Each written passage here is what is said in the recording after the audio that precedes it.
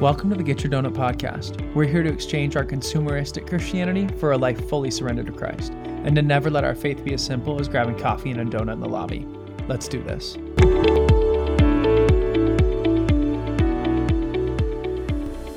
Well, welcome everybody to the Get Your Donut podcast. I'm your host, Noah Reed, and I'm excited to be here. Really excited, actually, for today's episode. We're going to be talking about satisfaction and fulfillment, where we try to find those things, and then what the Bible has to say about it as well. But what I'm mostly excited about for today is that I've convinced my wife, Becca, to come on the podcast. Becca, thank you so much for being here on the show.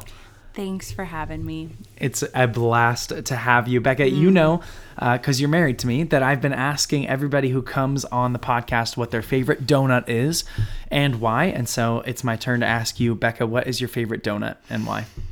Yeah, my favorite donut probably has more to do with nostalgia than it does even with taste. That's fair. Probably. So That's I fair. would probably, if I had to choose like an all-time favorite, it would be ordering a dozen donut holes. A dozen donut holes. What's the nostalgia that comes with a dozen donut holes? I feel like that's just like what you get as a kid. Like your parents order you a bunch of donut holes because it's probably better for you to have two donut holes over an entire tiger tail. Yeah. But No, I feel like we good. had those a lot growing up. Or we had other donuts, but there were always donut holes on the side. Okay. Donut holes. And they're delicious. I mean, I think it's fair that probably most people's favorite donut has to do with nostalgia than it does with taste. I feel like donuts are just kind of a nostalgic thing. Does yours? Yeah, I mean, well. No, yours just... I don't know. Mine is just pure taste. flavor. Yeah. Okay. Well, another question, Bex, that I've been asking everybody who comes on the show is if there's one book you would recommend for faith development or faith encouragement besides the Bible, what would it be? Doesn't have to be your favorite book or like the all-time book, but just what's one book on your mind right now that you'd recommend to people, obviously besides the Bible? Yeah, so I feel like one that maybe not a lot of people have heard of, it's called Counterculture by David Platt. We read this with like a small group about a year ago, but it just talks about ways in which the gospel calls us to care, serve the world around us, and each chapter just kind of focuses on a different social justice kind of hot topic. So highly recommend. Yeah, it's a really good book. You guys should definitely check it out. I'm going to link it down below. So if you're interested, you can check it out on Amazon. But like I said earlier, we are talking today about satisfaction and fulfillment. Again, what the Bible has to say about that, where we might find it. But before we do that, Becca, as we were thinking about doing an episode on this, you specifically were talking about some recent changes or updates in our life that caused us to think more deeply about fulfillment and contentment. So why don't we start there? Let's start by sharing some of those life things that have happened to us, some of those updates that caused us to think a little more critically about satisfaction and fulfillment. So Becca, why don't you get us started? Tell us about some of those life things that happened.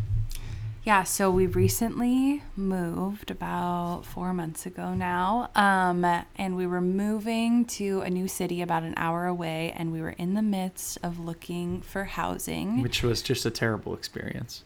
Was it? It wasn't. It honestly didn't. It could have been a terrible experience, guess but it that's didn't true. end up being We that thought bad. it was We going thought to be a it was terrible going to be experience. because of we live in California. It's an expensive place. We were Yeah. moving to a new city about an hour away that we were told was pretty hard to move into. Yeah. We were kind of, I don't know, we had a newborn. We were kind of feeling on a time crunch. Thankfully, we had family that we were able to move in with if we hadn't have found any housing. However, we were just not wanting to live with family for months and months and months, but that was kind of what it was looking like it was going to be. Yeah, and I think the idea of moving to, like, we started getting our hopes and expectations of, like, the kind of place we want to move to would have all of these things. Yeah, we had always lived, like, since we got married, we'd lived in apartments. Yeah. And so we were kind of like, okay, we're moving out of our apartment to this new city. It would be really cool to move into a house. Not that we were in any position to buy a house. No, but we were like, I think we could rent a house. Yeah.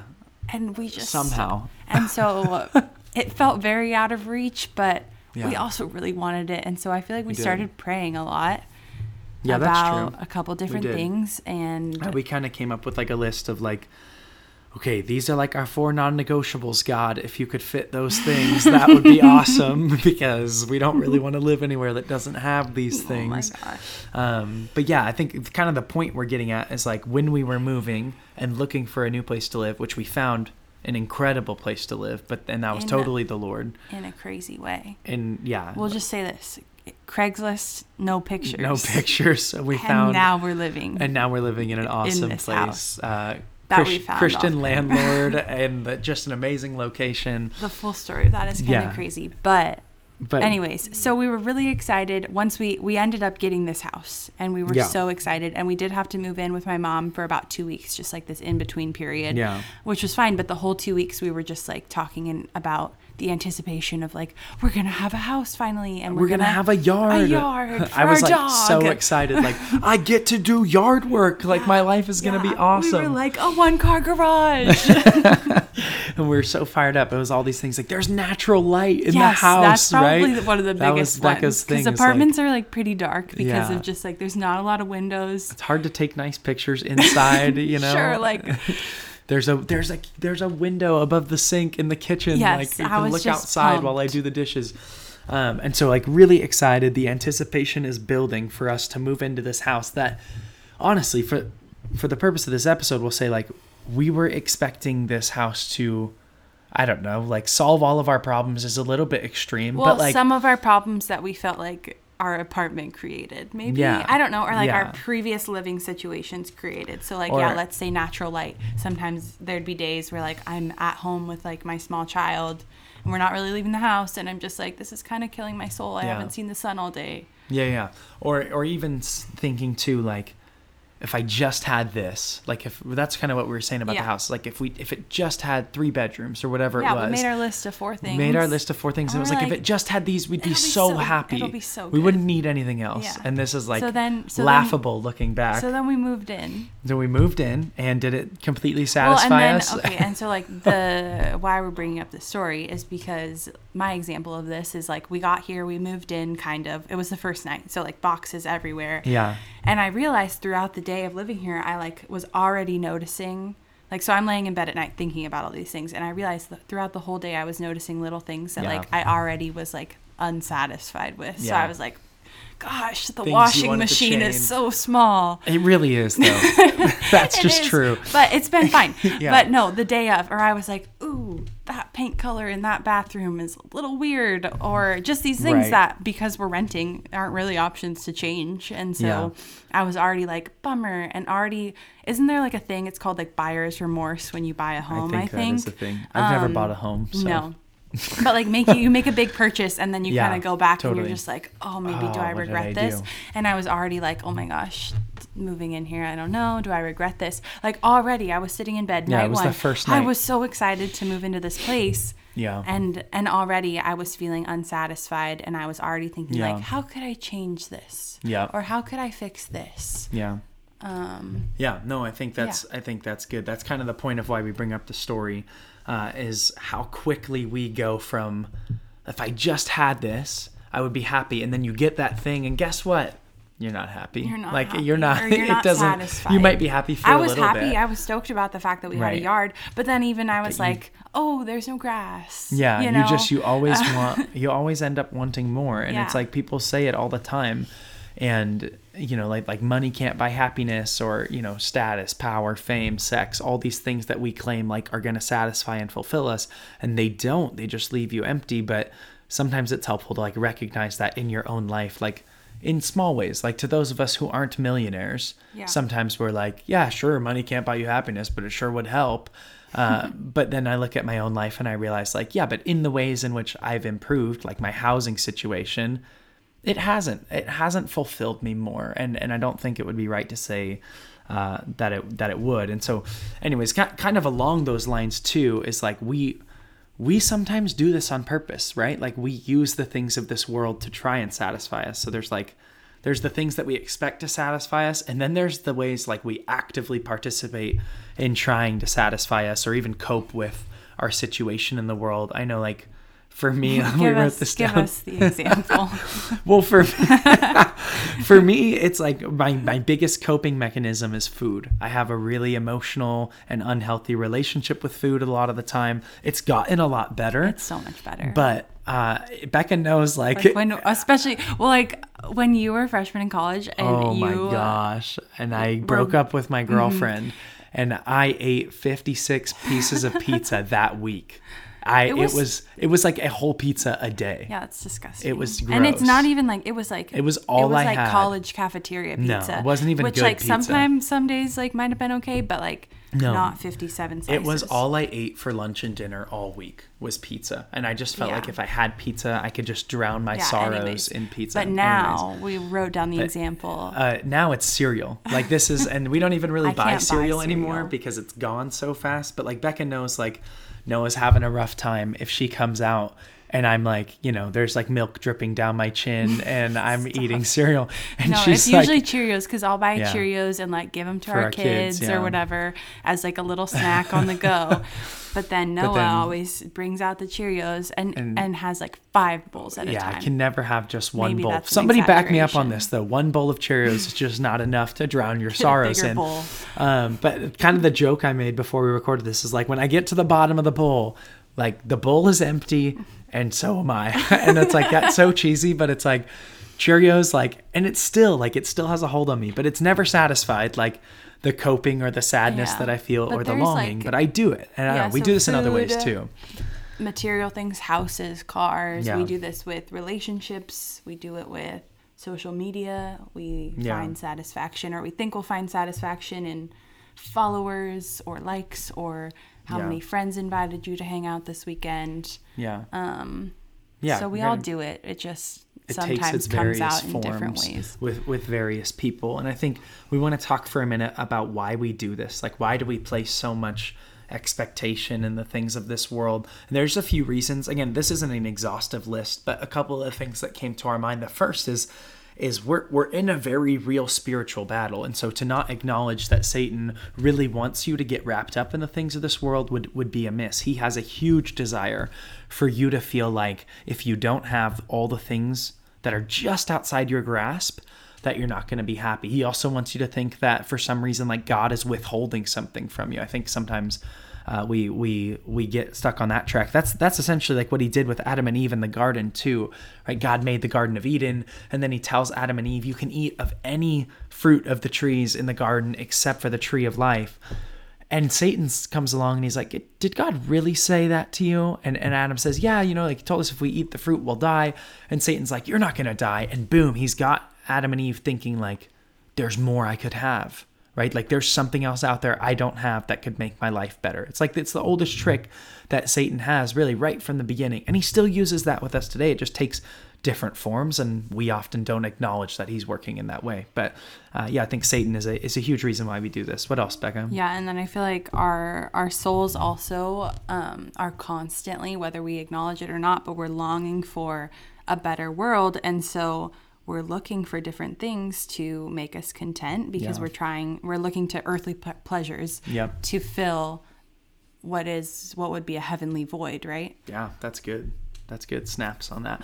I think we look to those earthly pleasures to try to fill a heavenly void. I love the way you said that. But I think it's also like the things on earth, those earthly pleasures, they're right here in front of our face. Like we see them right there, and it's so much easier to look to those things. Yeah, you can't. Cheerios do have a consistent smell. Well, I always know. I feel like sometimes you eat Cheerios and then you come and talk to me, and I'm literally like, "Did you just have a bowl of Cheerios?" And you're like, "Yeah." Maybe. I did. Back up off me. But okay, so the things of the earth are right in front of us, and they're easier to see, but it's so much harder to wait for the things you can't see, right? Or to be content in the things that you can't see. So like, it's so much easier for me to think that moving into the house that we're in is going to make me happy. Cause like the house is right there. I can see it. Like I can see that it's bigger than the apartment I lived in, but I can't see, I can't see God. I can't see my place in heaven that Jesus has prepared for me. And so it's harder for me, even though I know those things are better, it's harder for me to trust that like, even if I never lived in a house like this in my whole earthly life, I could be content with the fact that I have Jesus with me and he's prepared a better place for me in the life to come. So those are a couple of the reasons why we do this. And before we get into what the Bible has to say about it, we want to point out how we can recognize when we're doing this. Like, how do we know that we're looking for satisfaction or fulfillment in earthly things that cannot satisfy us? How do we recognize when we're doing this? What do you think? I feel like if disappointment is like a common thread in your life and you see it coming up over and over again, because I feel like it's okay. It's like a normal human emotion to get disappointed by things. But when our expectations are so great and disappointment is showing up over and over and over again in our life, I feel like that is one way to maybe recognize it. Or also just if you think about, or you spend a day and you recognize your speech for a whole day and are the words flowing out of your mouth often, I want, I need, or you're just comparing yourself to other people. So you're often talking about like, look at that really cool house, or that person has such a cute puppy. Yeah. I say that because we just got a puppy. But you know what I mean? Like, I feel like sometimes we get caught up in this where we're on a drive and we're just kind of, which is another one of our points, but I'll just say it, like fantasizing about what more could we have, or what more do we need or want, or what are the next steps in our life. Which are not bad things. Like planning for the future isn't a bad thing, but it can like get pretty muddy. Yeah, it does quickly. I feel like that flows into one of the things I wanted to bring up too. It's like when you compare yourself to other people, I found myself doing this the other day. But if you quickly try to justify like an unwise financial decision in order to like get something or be a part of something, like that's probably not something that you've thought about a long time, and that's probably maybe trying to satisfy or fulfill something. So if you're trying to justify like, how can I spend this money? Because like then I would have one of those, or I could go there, or I could be a part of that, and you know that that's not something that like you've thought about financially ahead of time, you may be trying to just find satisfaction or fulfillment in kind of like a quick buy or quick fix.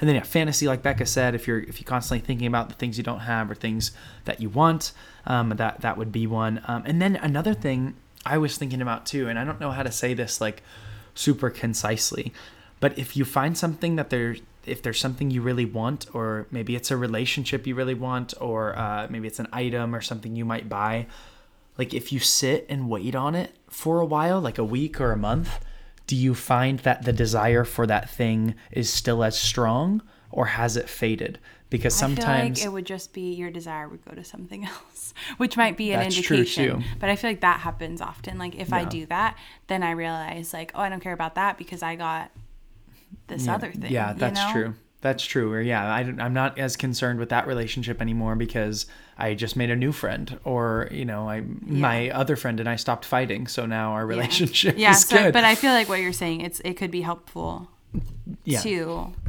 delay something on purpose. Put the thing that's been in your Amazon cart in your save for later. Save for later. Yeah. No, that's good. Okay, so most importantly, we wanted to dive a little bit into the Bible and look at what the Bible has to say about satisfaction and contentment. So we're going to start off with Psalm 103, 15 through 17, and I'll just read it for you. But it says, "As for man, his days are like grass. He flourishes like a flower of the field. For the wind passes over it, and it is gone, and its place knows it no more. But the steadfast love of the Lord is from everlasting to everlasting." We've read that verse 4 or 5 times just preparing for this episode, and it just hits me every time. It's so good. It's so good. I had to memorize for a college class. I had to memorize Psalm 103, and I feel like I didn't appreciate it as much as I can now. It's so good. I mean, basically, like what this verse is getting at, there's some things, and we're not looking at a ton of context here, but essentially what it's saying is, hey, in the grand scheme of time, humans, you're really not here for that long, right? Like your day's like grass. You're here today, you're gone tomorrow. Other parts of scripture say you're like a vapor that passes in the morning. Like you're here today, you're gone tomorrow, and you're not even remembered, right? Its place knows it no more. You're not even remembered. Like, sorry to break it to you guys. It's interesting. We didn't talk about this, but it's interesting that it says like it flourishes like a flower. So like, I feel like that touches on parts of your life. Your life can be beautiful, impactful, and like I don't know. Does that make sense? Yeah, no, that's good. That is true. It's not all just like depressing. Dark. Yeah. But the reality is, even if you do flourish, you're not here for very long, and the wind is going to pass over. You're going to be gone. You're not going to be remembered. And this is where the joy for the Christian comes in. Our life isn't about us, but the steadfast love of the Lord is from everlasting to everlasting. And so I feel like what this verse is getting at is, look, everything on earth, you included, and everything's going to pass away. But what remains for eternity is God, His Word, and then people in the eternal sense of heaven or hell, but not people in the sense of like you're here on the earth making an impact, just people in the sense of like you're either in community with the Lord or you're not. And so this verse really calls us to have a heavenly perspective.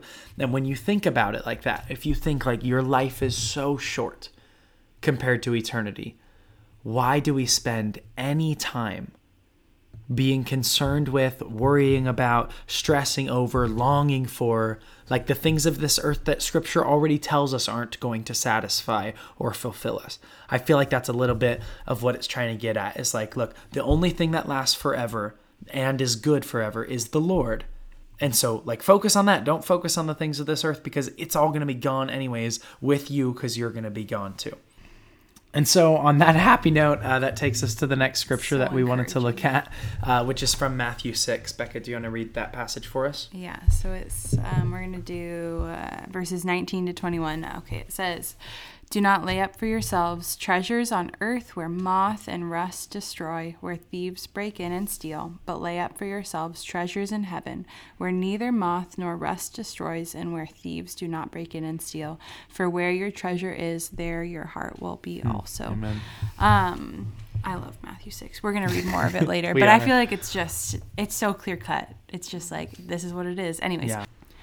But obviously this verse tells us to not be as concerned with the things of earth as we are with eternal things. So, I mean, that could be a whole list, but God and our relationship with Him and our devotion to Jesus. Yeah. And Jesus is saying here, or says this because He's pointing out that the things we are concerned about show us what our heart longs for and what we truly trust in. I think that's the thing that sticks out to me from this verse so much. Verse 21, which says, "For where your treasure is, there your heart will be also." You see this all throughout Jesus' ministry. He is concerned about your heart reality.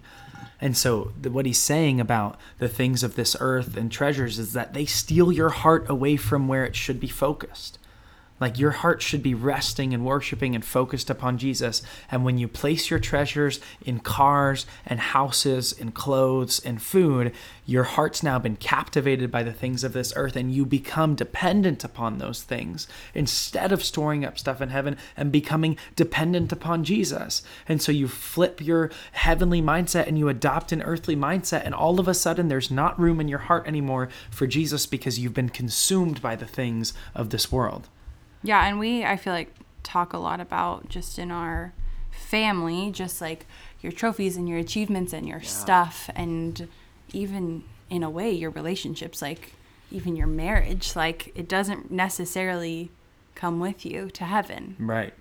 No, yeah, there's so much that we let steal our heart here on earth that we can't even take it with us. Like we put so much hope in whatever, this house that we're now living in. Yeah. And it's like, I mean, it took Becca a day to be over it, but in whatever, a year. That's not kidding. True. But in a year. But I noticed or that after in another kid or whatever, it's going to feel like maybe it's cramped, or we want more, or we're going to find the issues. And we can't even take these things with us, but we just place so much in it, hoping for that fulfillment and that satisfaction. And I think what Jesus is getting at, we're going to read verse 24 on in just a second, but what He's getting at again is that really, like, where you store, where thieves cannot break in and steal, where moth cannot destroy. If you think about like the things of this earth, really, like, one of the only things that somebody cannot take from you is your walk with Jesus. Like, it can't be taken from you. Read all the amazing stories of Christians and martyrs and those people under persecution. It's like they had everything stripped from them, but you can't touch their walk with Jesus. And I think that's a little bit of what He's getting at, is like this transcends the things on earth. But he continues on in verse 24, and I'm going to read a chunk of scripture here, verse 24 to 33. So hang in there. I'm going to read it. It says this: "No one can serve two masters, for either he will hate the one and love the other, or he'll be devoted to the one and despise the other. You cannot serve God and money.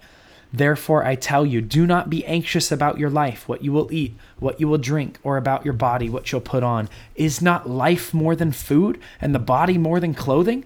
Look at the birds of the air. They neither sow nor reap, nor gather into barns, and yet your heavenly Father feeds them. Are you not of more value than they? And which of you, by being anxious, can add a single hour to his span of life? And why are you anxious about clothing? Look at the lilies of the field, how they grow, and they neither toil nor spin. And yet I tell you, even Solomon in all his glory was not arrayed like one of these. But if God so clothes the grass of the field, which today is alive and tomorrow is thrown into the oven, will he not much more clothe you, O you of little faith?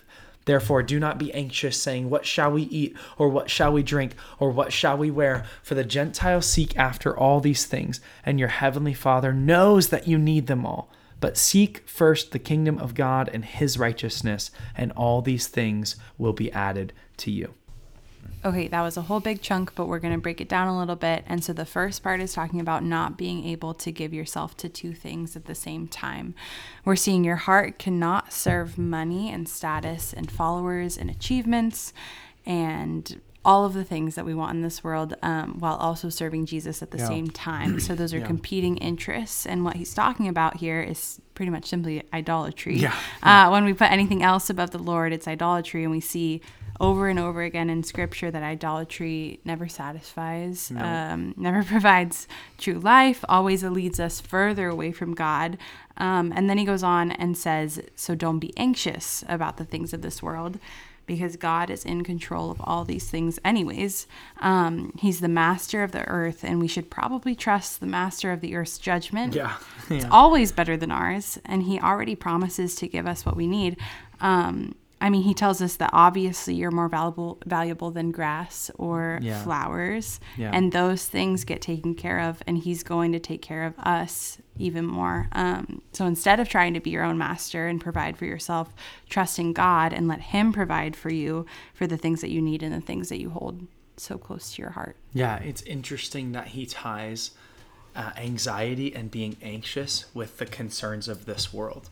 And I think this passage has just been like such a favorite for the last couple of years, because I feel like I've dealt with anxiety. Totally. But also it's just like it's a buzzword. Everybody, and it's true. Yeah. Like we live in the most anxious culture. Well, that's what I was just going to say, with the rise of social media and technology and a rise in anxiety and depression at the same time. But it's interesting because it's like, does social media and technology not cause you to care more about the things of this world than you did before? Oh, yeah. And it's causing your anxiety to rise, which is exactly what Jesus said like 2,000 years ago. Exactly what Satan wants. Which is, but it's like Jesus literally said, like, when you're concerned about the things of this world, you're probably going to be anxious. So he says, don't be concerned about the things of this world and don't be anxious. Remember Psalm 103, you're going to pass away quickly anyways. Also, those things can't satisfy you, but really God's in control and he's going to give you what you need. I think that's huge. I think that's a lot of what he's getting at. And obviously we're not talking about like clinical anxiety here. What the word means in the context is like being worried about or caring about. And so when Jesus is saying, do not be anxious, he's saying that when you care about the things of this world, when you're worried about the things of this world, it shows that you're not trusting and resting in him. But anxiety has become such a buzzword. I just want to clarify that we're not talking about, do not be clinically anxious. That's not what we're saying. We're saying place your cares and your trusts in Jesus instead of being worried about the things of this world. And that kind of brings us to the last passage that we want to talk about, which is from Ecclesiastes. The book of Ecclesiastes is written by a guy, he's called the Preacher. There's some debate on who actually wrote it, but essentially sets out to find the meaning of life, right? He's going to chase after these various things and see what's the most fulfilling, what's the most satisfying, what's the meaning of life. And the refrain through all of Ecclesiastes is vanity of vanities, right? Everything is meaningless. And it's a little bit depressing, I guess. I love it. But it's so good. But again, he chases after work. He chases after money. He chases after, service, whatever, these various things to find what's the most fulfilling, and says, everything is vanity. Everything is meaningless. And he gets to the very end of the book. And this is what he says about his pursuit to find kind of the meaning of life. He says, the end of the matter, all has been heard, right? Again, we've tried everything. All has been heard. Fear God and keep his commandments, for this is the whole duty of man. For God will bring every deed into judgment with every secret thing, whether good or evil. Yeah, I mean, he finds that this world just can't satisfy us, which is what we've been saying, and he tries everything, and he finds that the whole chief end of man is to fear God and keep his commandments, because that's the only thing that really matters. Amen. No, but to kind of bring this full circle about what we were talking about in the beginning and moving into a new city and house. So I was sitting in bed after day one of living here and kind of unpacking and being so excited, and then kind of just sitting there and being like, what the heck? I feel so unfulfilled, already feeling unsatisfied. And I think I recognized for the first time, kind of in a really tangible way, that I was never created to be satisfied by a house and by windows that brought pretty light and a backyard. And I can only and will only ever be satisfied with Jesus. Yeah. So it sounds really simple and even like a little bit pessimistic when it's the writer of Ecclesiastes being like, I searched and I realized it's all vanity. It's all meaningless except to fear God and keep his commandments. Right. Like it's hard to place this really old guy writing this book saying that these things are all meaningless. I think because it's like none of us want to sit here and actually say like that all the things we work for and struggle so hard for in our life might actually be meaningless. Like we don't want to say that. And that's kind of depressing that I even just said it, but that's right. Like that's the reality, right? That's what he's saying. Yeah. Right. Yeah. I mean, it's true. And in that way, it releases us like from the rat race of the world, or like the keeping up with the Joneses mentality that we all have in each of our own ways. And it allows us to just live our lives on earth, I feel like, in the truest way that we were meant to, because we were made to glorify Jesus, and because that's what we were made for. We, and everybody will be most satisfied and fulfilled when we're fulfilling that purpose. Yeah, I think you have to remember, like, God made you. He designed you for a purpose. And while we each have, like, our individual purposes, right? Like, your overarching purpose is to bring glory to Jesus and to chase after Jesus. And so when you do that, naturally you're fulfilling what God's called you to do. You're getting the most fulfillment out of who you could be. So let's kind of like wrap this up in a practical sense. What does it look like to have a biblical view of fulfillment in a practical way? Like how do we actually wrap this up? I feel like when we've been talking about this, I've been like, so like should we even pray for like these things? Should we have even been praying for this house? Is it wrong to want a bigger house? Can you pray for earthly things? Because God also gives us desires. Right. But I think the question we're asking is like, okay, how do we go about this? So like, I don't know, praying for earthly things. Like, is that wrong? No, I don't think it is. Right? No. I think, of course, like Scripture says that God, as our Heavenly Father, knows how to give good gifts, and that He longs to give good gifts to His children. So, like, even this house, what we were saying is, like, this house has been a really good gift from the Lord. And He gave it to us knowing it wouldn't satisfy us, but He gave it to us knowing we really wanted it. Yeah. And in that way, He gave us a good gift. Yeah.